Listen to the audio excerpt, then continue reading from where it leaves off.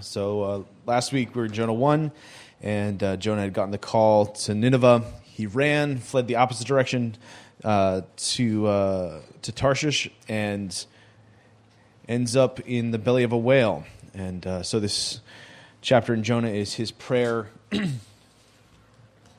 or large fish, whale, however we're going to read it. So this is his prayer from the large fish. We're in Jonah, not Joel. Jonah chapter 2. Then Jonah prayed to the Lord his God from the belly of the fish, saying, I called out to the Lord of my distress, and he answered me. Out of the belly of Sheol I cried, and you heard my voice. For you cast me into the deep, into the heart of the seas, and the flood surrounded me. All your waves and your billows passed over me. Then I said, I am driven away from your sight, yet I shall again look upon your holy temple. The waters closed in over me to take my life. The deep surrounded me, weeds were wrapped around my head at the roots of the mountains. I went down to the land, whose bars closed upon me forever. Yet you brought me up, my life from the pit, O Lord my God. When my life was fainting away, I remembered the Lord, and my prayer came to you, into your holy temple. Those who pay regard to vain idols forsake their hope of steadfast love. But I, with the voice of thanksgiving, will sacrifice to you. What I have vowed, I will pray. Salvation belongs to the Lord. And the Lord spoke to the fish, and it vomited Jonah out upon the dry land. The word of the Lord. Holy Father, we thank you for your word. We thank you for your work with your people. I pray that you would anoint our souls and our ears to be fed by you and to receive what you have for us. Guard my speech from error and confusion. In Jesus' name, amen. If you are walking around with a cup full of wine and somebody bumps into you, will vinegar come out of the cup? It's not a trick question. No. Wine will come out of the cup. If you're walking around with a cup of vinegar and someone bumps into you, what's going to come out of the cup? Not wine, vinegar, right? So whatever you're full of, right, out of the abundance of the heart, the mouth speaks. And so when we're in moments of extreme distress or pressure, right, when you're put in pressure cookers in different situations and you lash out in bitterness or you speak out in wrath, that's actually the most honest you're being.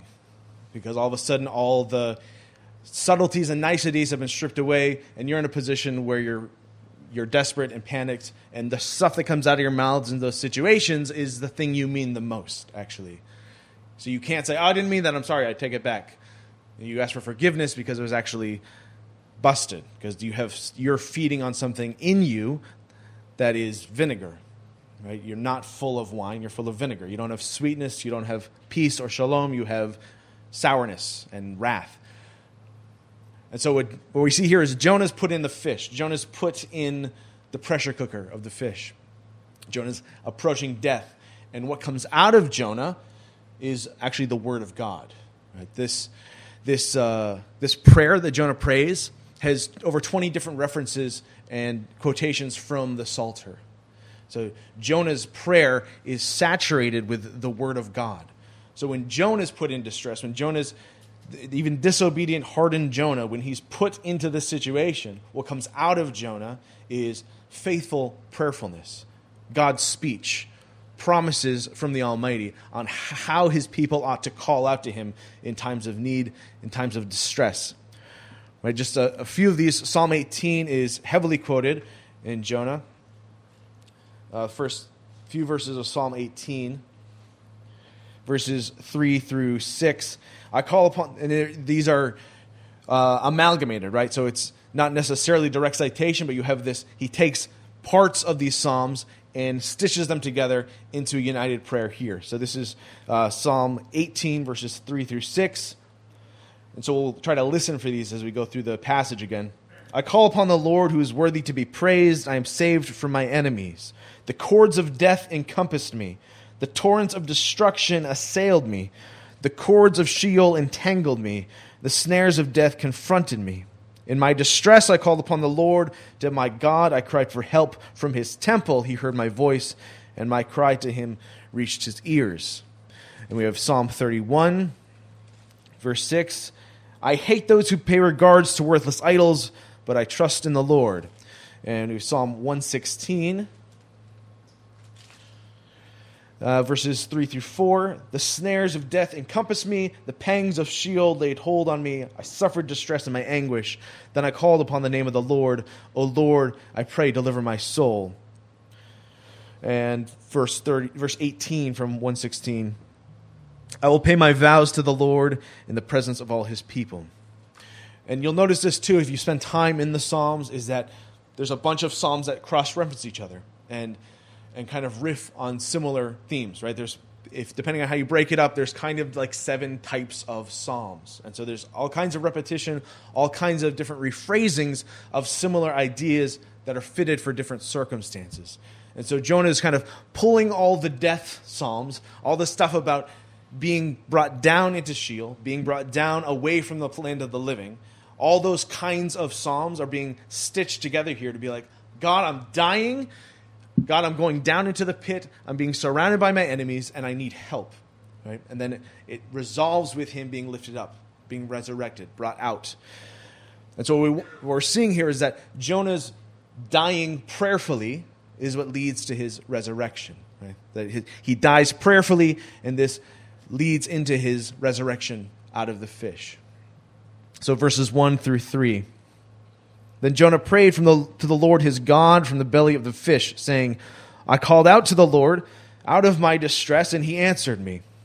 Out of the belly of Sheol I cried, and you heard my voice. For you cast me into the deep, into the heart of the seas, and the flood surrounded me. All your waves and your billows passed over me.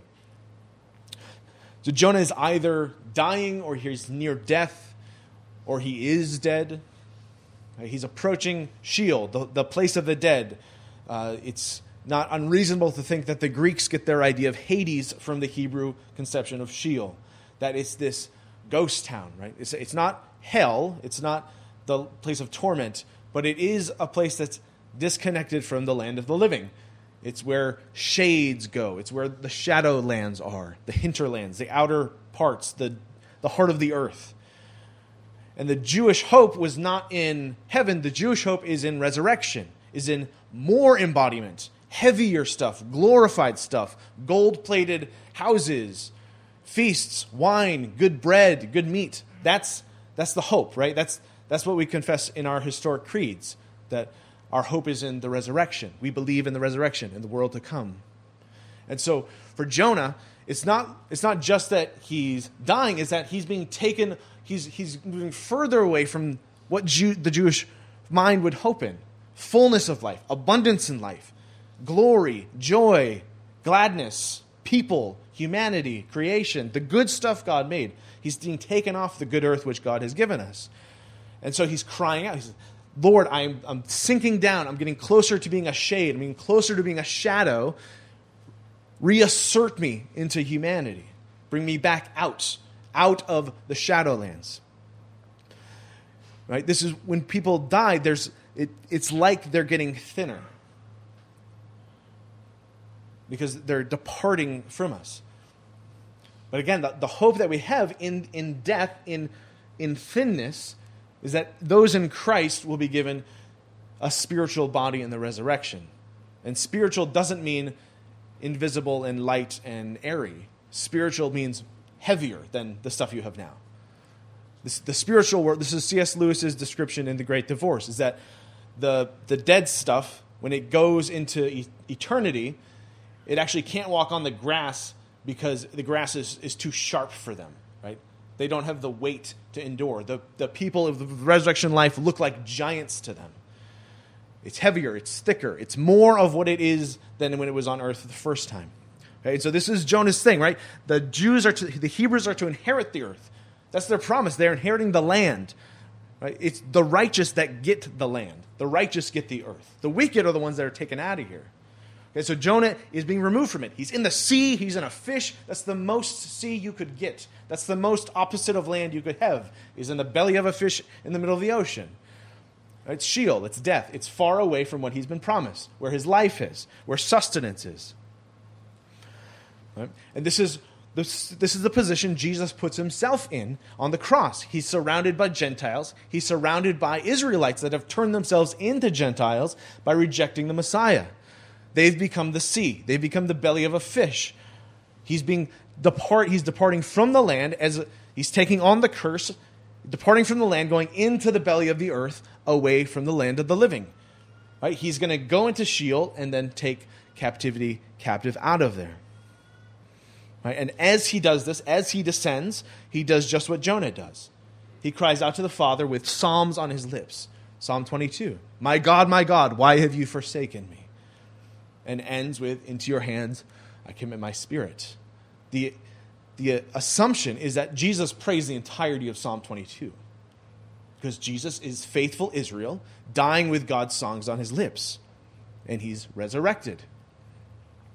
And so if we have prayer, our prayer life being shaped by the Psalter, if what fills us is the prayers of God, the songs of God for God's people, if that's what shapes you, if that's what you're eating, if that's what's going into your mouth, into your ears, into your soul, that's what it's going to come out when you get close to death.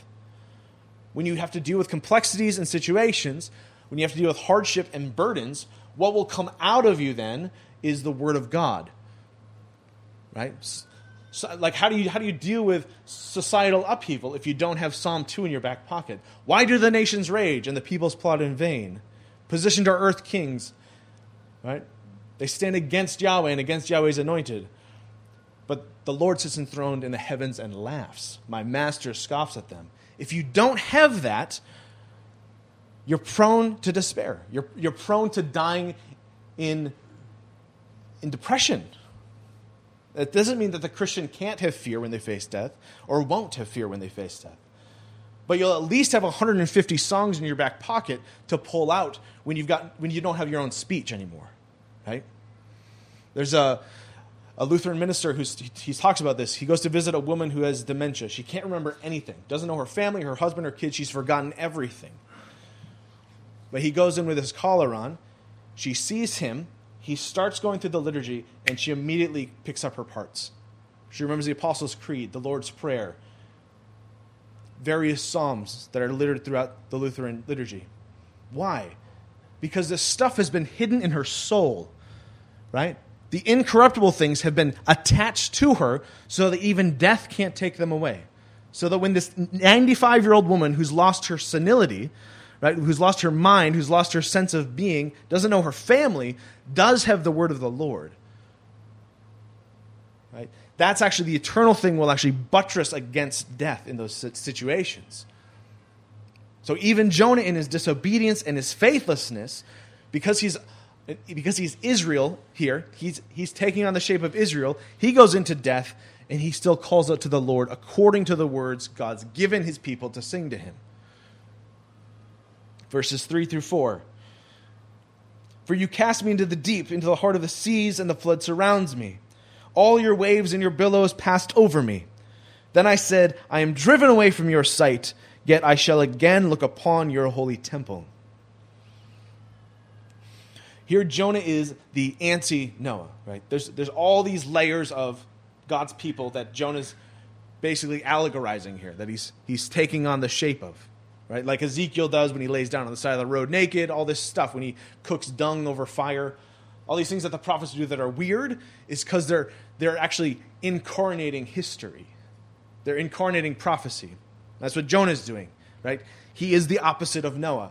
Noah heard God's word, obeyed God's word, and built an ark for humanity and creation to be saved in. Right? God's calling Jonah to do the same thing. Go to Nineveh, I'm going to make an ark out of them. I'm going to bring disobedient Israel into exile, and they'll come back to me. I'll save creation, actually, through this Assyrian ark I'm going to make by my word.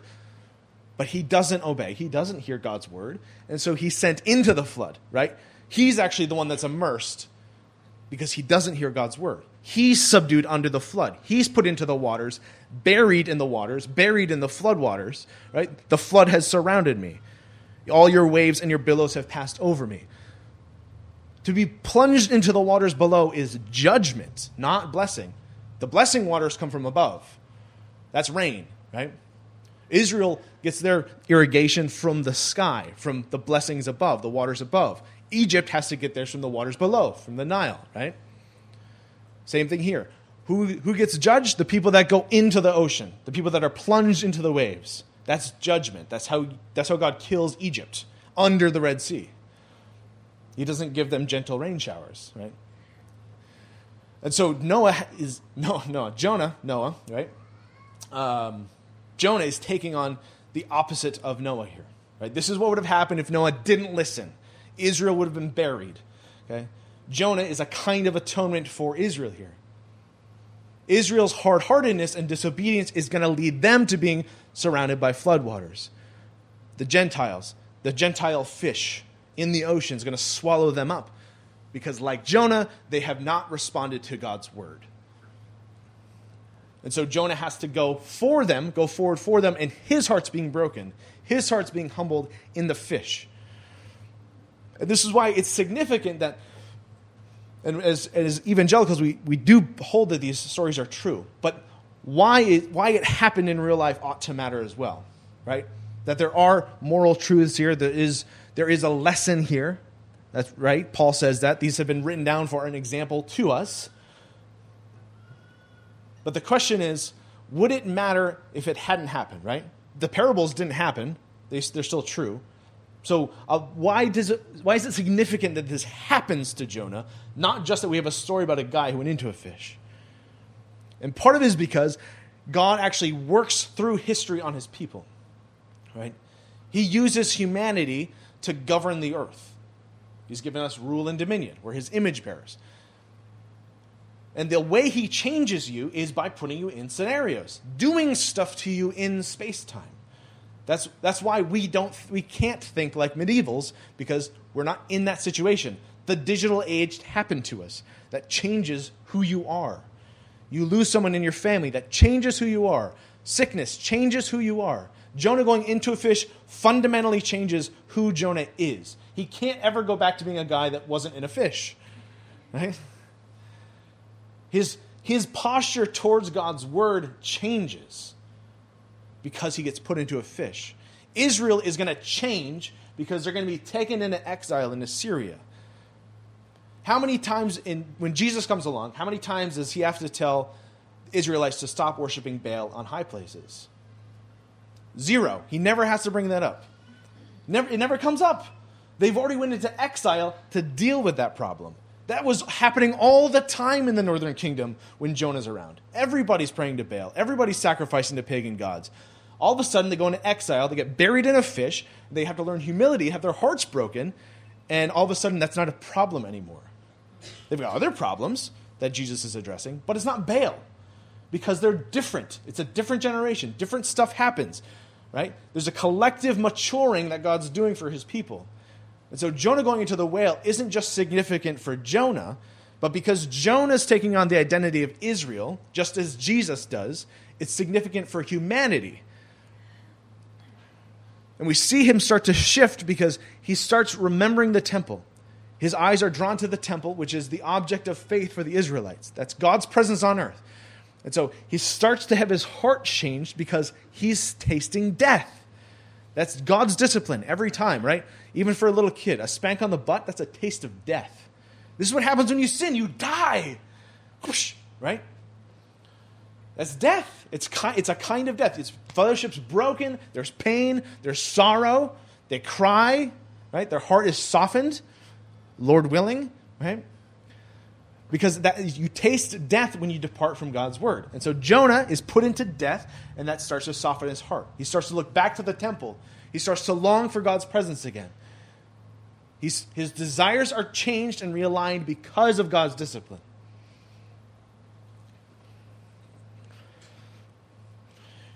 This is how our faith ought to operate, right? That we ought to have our minds and our eyes shifted to identify God's people, God's presence on earth, as the thing that's most beautiful, as the thing that's most valuable. Yet shall I again look upon your holy temple. Again, Lord, let me look at your temple. Let me be in your presence again. Right? And now this temple has gone all over the earth. And so when we're in despair, when we're in death, I mean, you see this now with the way you're sharing your burdens here in the presence of God's people in this micro temple in Holden, Maine, that you would actually say, I've got too much weight on my shoulders. I've got to get to church. I've got to get to the temple, get to the beautiful people of God. Right? I'm tasting death. The only people that I can call out to are my brothers and sisters. The temple, where God's presence is, where 2 or 3 are gathered in his name, he's promised to be there and hear us. Verses 5 and 6. The waters closed in over me to take my life. The deep surrounded me. Weeds were wrapped about my head. At the roots of the mountains I went down to the land, whose bars closed up on me forever. Yet you brought up my life from the pit, O Lord my God. And so here we have the center of this passage, where the death begins to turn to resurrection. I went down to the land whose bars closed down on me forever, yet you brought me up. You brought my life up from the pit, O Lord my God. So even as he's dying, he's still in the fish. He's not been spat out yet. But he knows in this prayer that God's posture towards him is changing, right? There's a way in which God never changed, and there are ways in which God tells us he changes in his disposition. Right? Moses prays for the Israelites, and God relents of his anger and doesn't kill all of them. Right? So there's a way in which that's happening here. Jonah's repentant. Jonah longs for God's presence again. Jonah has sorrow in death, and the Lord hears his prayer. And Jonah, in faith, says, you brought me out of the pit. He hasn't been brought out of the pit yet, but he's trusting that the Lord will bring him out of the pit. This is what we're told in Hebrews about Abraham. When he's bringing Isaac up the mountain, he is planning on killing him, and that is a hard thing to do. But we're told in Hebrews, Abraham had faith that Isaac would be brought back from the dead, that Isaac would be resurrected. And that adds a different angle on this thing, right? For thousands of years, you're not told that explicitly in the Bible until the book of Hebrews is written, after Christ, right? Because that light shines back. But Jonah knows that his God is a God who brings resurrection life. That's why he hates Sheol. He's like, that's not what I'm hoping for, right? I'm not hoping for disembodied eternity. I'm hoping for eternal state, new heavens, new earth, new creation, better, bigger stuff. And God, now I know God's bringing me out of the pit, right? The songs that God has given Jonah have done the work on Jonah. How many times this has happened, right? Where you don't want to come to church. You don't want to sing. You don't want to pray to the Lord. Worshiping God is the hardest thing we do because we're sinners, and that's the last thing we want to do, is ascribe worth to somebody that's not ourselves. But this is what singing will actually do. Singing will lift your soul up. Right? How many times have you not had the gumption to come up with words on your own to praise the Lord? But you sing a hymn, you sing a psalm that you know, that's in your bones, and that changes your disposition. The crutches are actually put up next to you, and you remember how to stand again. One of the analogies the Bible gives us is the Father as author, the Son as word, and the Spirit as breath, right? And creation as the singers. So in singing, right, you're actually embodying the Trinitarian nature of God. Jeremy Begbie talks about this, that song is one of the closest analogies we have to understanding the three-in-one nature of the Trinity. That you can actually hear a three-part harmony as one thing in your ear. That by hearing, you can actually taste eternity in a different way than you can with any other sense. Because that's the nature of music. There's something sacred. Even when we speak, right? I'm not talking like this. I'm using pitch, I'm using rhythm. Right? This is kind of like a bad version of singing, what I'm doing. But it's inevitable. Because you have a Trinitarian God that wrote these songs that are supposed to be like crutches that lift the soul of the sinner up. So that when we're dying, when we're in discipline, when we're in hardship, we'd have something that is beyond our strength. That the Spirit would equip us to cry out to God with his own words. With words that we know he answers. That's why Jesus teaches his disciples to pray. Pray like this. Pray like this because this is the stuff that God hears and answers. This is what the Father hears. Doesn't mean you can't doesn't mean you can't pray extemporaneously. But it's like Lewis's rule about reading books, right? One old one, one new one. Right? One psalm, one extemporaneous prayer. Start building a vocabulary that's shaped by the Psalter, that's shaped by God's words, that's shaped by the Savior that actually does the same thing on the cross, that cries out the Psalms. Jesus is the Word of God. He could have come up with any prayer he wanted to on the cross. He doesn't have to use the Psalms, those old weird songs that don't even rhyme, right? But that's what he uses because he is the Word. Right? He glorifies Israel. He glorifies the Word of God. He says, you search the Scriptures for life, but you don't recognize they point to me. I am the Word.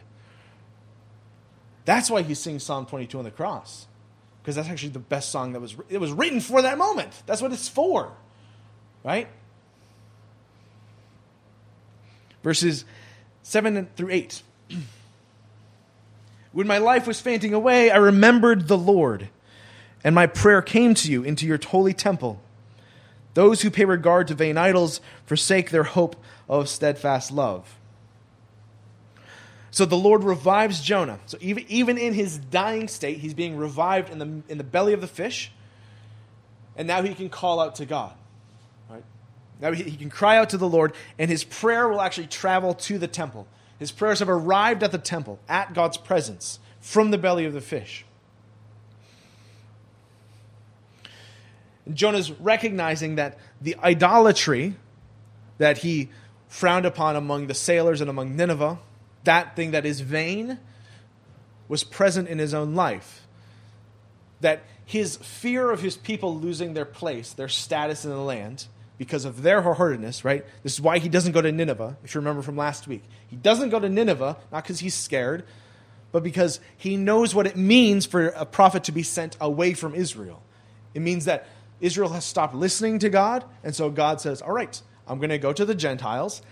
That'll provoke envy in my people, and they'll humble their hearts and turn back to me. But that's going to require a harder kind of spanking than if they'd listened to me the first time. All right? The Assyrians were known for skinning people and flaying them and displaying them on stakes and posts. And Jonah doesn't want that to happen to his people. And so Jonah has a love for broken Israel that's greater than his love for God's word. That's a kind of idolatry. Okay? And so Jonah's recognizing, my idols are being drowned in this fish right now. Right? Those who pay regard to vain idols forsake their hope of steadfast love. That the steadfast love of God will be made manifest in the Assyrian exile. It's not the opposite. It's not like, God doesn't love us anymore, that's why we're in exile. He'd let you stay and die in the land if he didn't love you. Because of God's steadfast love, he'll bother to remove them from the place that they've stained with their idolatry. He's going to take the northern tribe out from the place where they've been setting up these high places. He's taking them away from it, right? They're like drug addicts, right? And he's taking them away from their supplier. Right? It's not enough just to get them away from the drug. You actually have to start a new society. That's why so many addicts fail, is because they're brought to rehab centers and then they're just set free. They just go back to the same people they've been around that enabled them.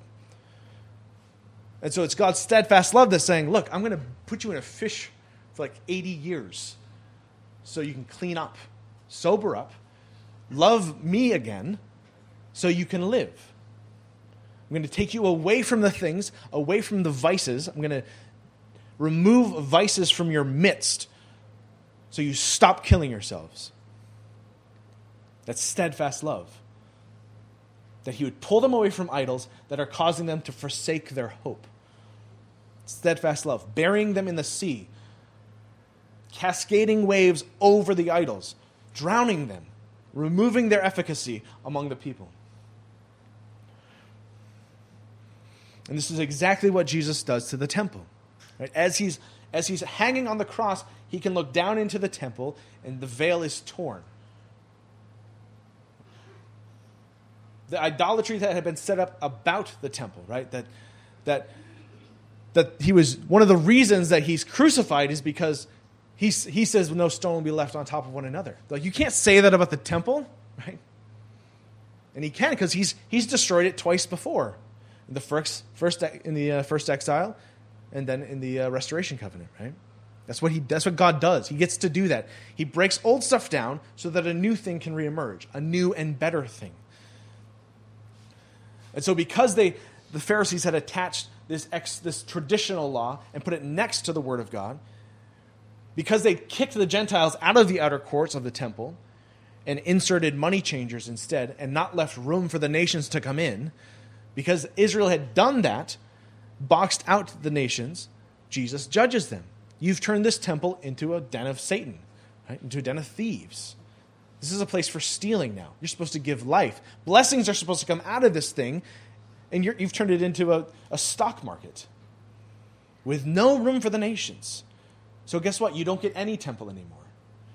And it hasn't been rebuilt for 2,000 years. And it won't ever be rebuilt, because this is the temple. This is the object of faith now, the church, right? Of living stones.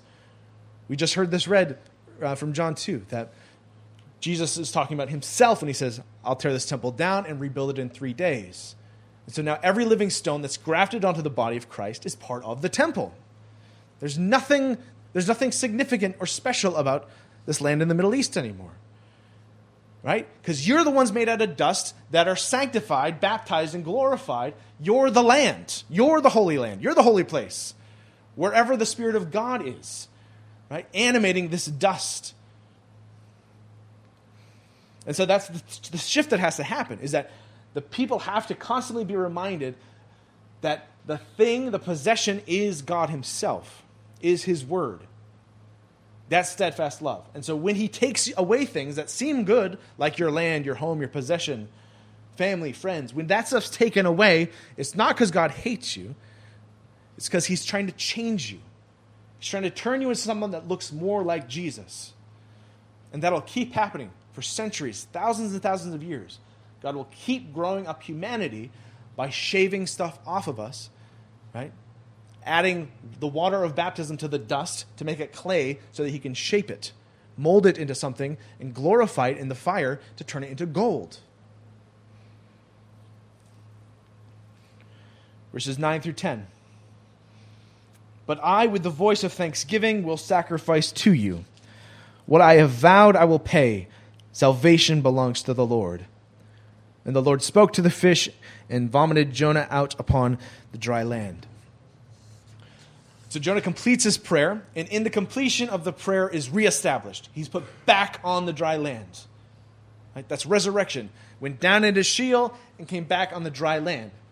And he's not put back on the dry land like he was before. Because remember, this thing happened to him now, and he's different. We'll see ways in which Jonah hasn't changed in all the ways he ought to have later in the book. But at this point, he's repentant. And his offerings of praise, his vows that he's vowed, his prayers to the Lord are now pleasing to God. And God has the whale spit him back up. Because he's died prayerfully, because he's died in faith on God's word, he's died resting in the prayers of God's people.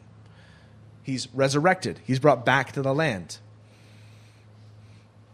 He's established back as a faithful prophet, as one that worships God in spirit and in truth. Right? So just as Christ leads captivity captive out of Sheol, he goes down into Abraham's bosom, preaches the gospel, and brings them back out of Sheol. Right? Remember in Matthew, all the graves are open, and the saints of old are walking in the midst. Right? It's because Jesus breaks the Sheol mechanism. So now anyone who dies after Christ, right, to be absent from the body is to be present with the Lord. That wasn't true before. All this old stuff gets broken and changed because Jesus is the faithful prophet. Jesus is the greater Jonah. Jonah goes into the whale, comes out, and he's reestablished on the land. Jesus goes in, and all the saints inherit the earth. That's better. It's a better version of the story. And we see that our ultimate privilege here is sacrificial worship. That's the telos of humanity, is to be in the presence of God, working and praising, right? That the work doesn't go away in resurrection, but it gets glorified. The sting, the toil, the futility in labor is taken away, but labor itself is not. Right? You'll have jobs like growing 2 turnips the size of basketballs on Jupiter. That's hard work, but it won't have the sting of death attached to it anymore. It'll be a function of your worship in the presence of Almighty God in the resurrection. Right? That's what these parallels of Jonah 1 and 2 are. Is that they're showing that what God desires is that his people would be changed, that the nations would be changed away from their death, taken out of death, put into life so that they would worship. Because that's the trueness of humanity. Right? They'll talk about what makes a human different than any other creature. And some will say, well, it's because we're thinking man. That's what makes us different. But we're different because we're homo adoron. We're worshiping man. We're the animus, we're the arm in which God works history out. He governs creation through humanity. So wherever God is worshipped, life comes. This is the vision of the temple in Revelation, that out of it will flow rivers of living water that will bring blessings to the earth. In Abraham, all the nations will be blessed. Creation sings. Why is the world submerged in a flood? Because the lions ate too many deer? No, it's because humans sinned. They forgot God, and they lived according to their own desires. Everything gets broken when humans don't worship. So if you want your city fixed, if you want your town fixed, if you want people to stop loving death, you worship God. You teach them to worship God. That's how this stuff gets fixed, right? Politics is the tail of the dog. The mouth of the dog is the prayers of God's people being sung faithfully in accordance with his will and his word. Right? It's worship, culture, politics. That's the proper order. That's how it's going to function. That's the only way significant renewal ever happens. That's the way Maine will be changed, when his people worship him. And so we see this in Jonah 1, that there's this call to distress in the storm, and then Jonah 2, Jonah's put into the belly, right? So the Gentiles actually come first here. They're the ones calling out for help. Now Jonah's calling out for help. Jonah 1, you've got God preserves them by their prayer, right? God preserves them by Jonah being thrown into the fish. Jonah praying from the fish preserves him. And at the end, they both offer vows. They both offer sacrifice. They both offer prayer. But what God does here is he gives a microcosm of what he's going to do with Assyria. God raises up these Gentile sailors to actually shame Jonah, provoke Jonah to jealousy, so when Jonah's in the fish, he turns back to God. Oh, you've done this for sailors that never even knew you. They heard one sentence from me and repented and turned to the true living God. I have been wrong. I've been hard-hearted. So Jonah's broken heart comes to him in death, in discipline. The hand of the Lord upon him turns his heart in the fish to be brought back to God's presence, to be put back on the land, taken out of the sea, out of Sheol. Jonah's prayers are rich and fitting because he's been taught to pray from the Lord. We can deal with enemies. We can deal with sins. We can confess rightly and fully and completely if we have the Psalms on our tongues. Sacrifices you do not desire, but a humble and a contrite heart. Psalm 51, right? If you've got stuff like that, if that's your ammunition for prayer, you can die well. You can suffer well. You can intercede for your state, for your people, for your church, for your family, with fullness. Our habits must be word-oriented, so we can have a deep well to call upon. Right? Our imagination has to be shifted. What we find beautiful, lovely, true, good, has to be brought into accordance with the Word of God. We don't want to be spiritual diabetics, right? We just need constant infusions of junk food to give us joy. You want to be able to eat good, eat well. What could you chew on for a week and be satisfied? Soul food is different, right? It'll stick to your bones. It'll get you through seasons of lack, seasons of death. Our creativity has to be resurrected from the grave. One of the reasons there's a thinness I'm going to punch a sacred cow. One of the reasons there's thinness in a lot of contemporary Christian music is because we've forgotten the Psalms. We don't know how to write music anymore. It's like, stop writing stuff until every musician's memorized all 150 Psalms. Then he can write a new song. That's my new rule. So, but if we want to be saints that die like Jesus, trusting the Father, calling out to the Father, being able to faithfully commit our souls to the Father in the face of death, you've got to know His Word. You've got to know what He says about dying, what He says about His kids, what He says about hardship. That's how you die faithfully. Abide in Christ and imbibe His words that would shape our speech and our thoughts and our desires. In the name of the Father, and the Son, and the Holy Spirit. Holy Father, we thank You for Your word. Lord, give us faithfulness. Give us a desire to know You, to be fed by You. Equip Your saints in Jesus' name. Amen.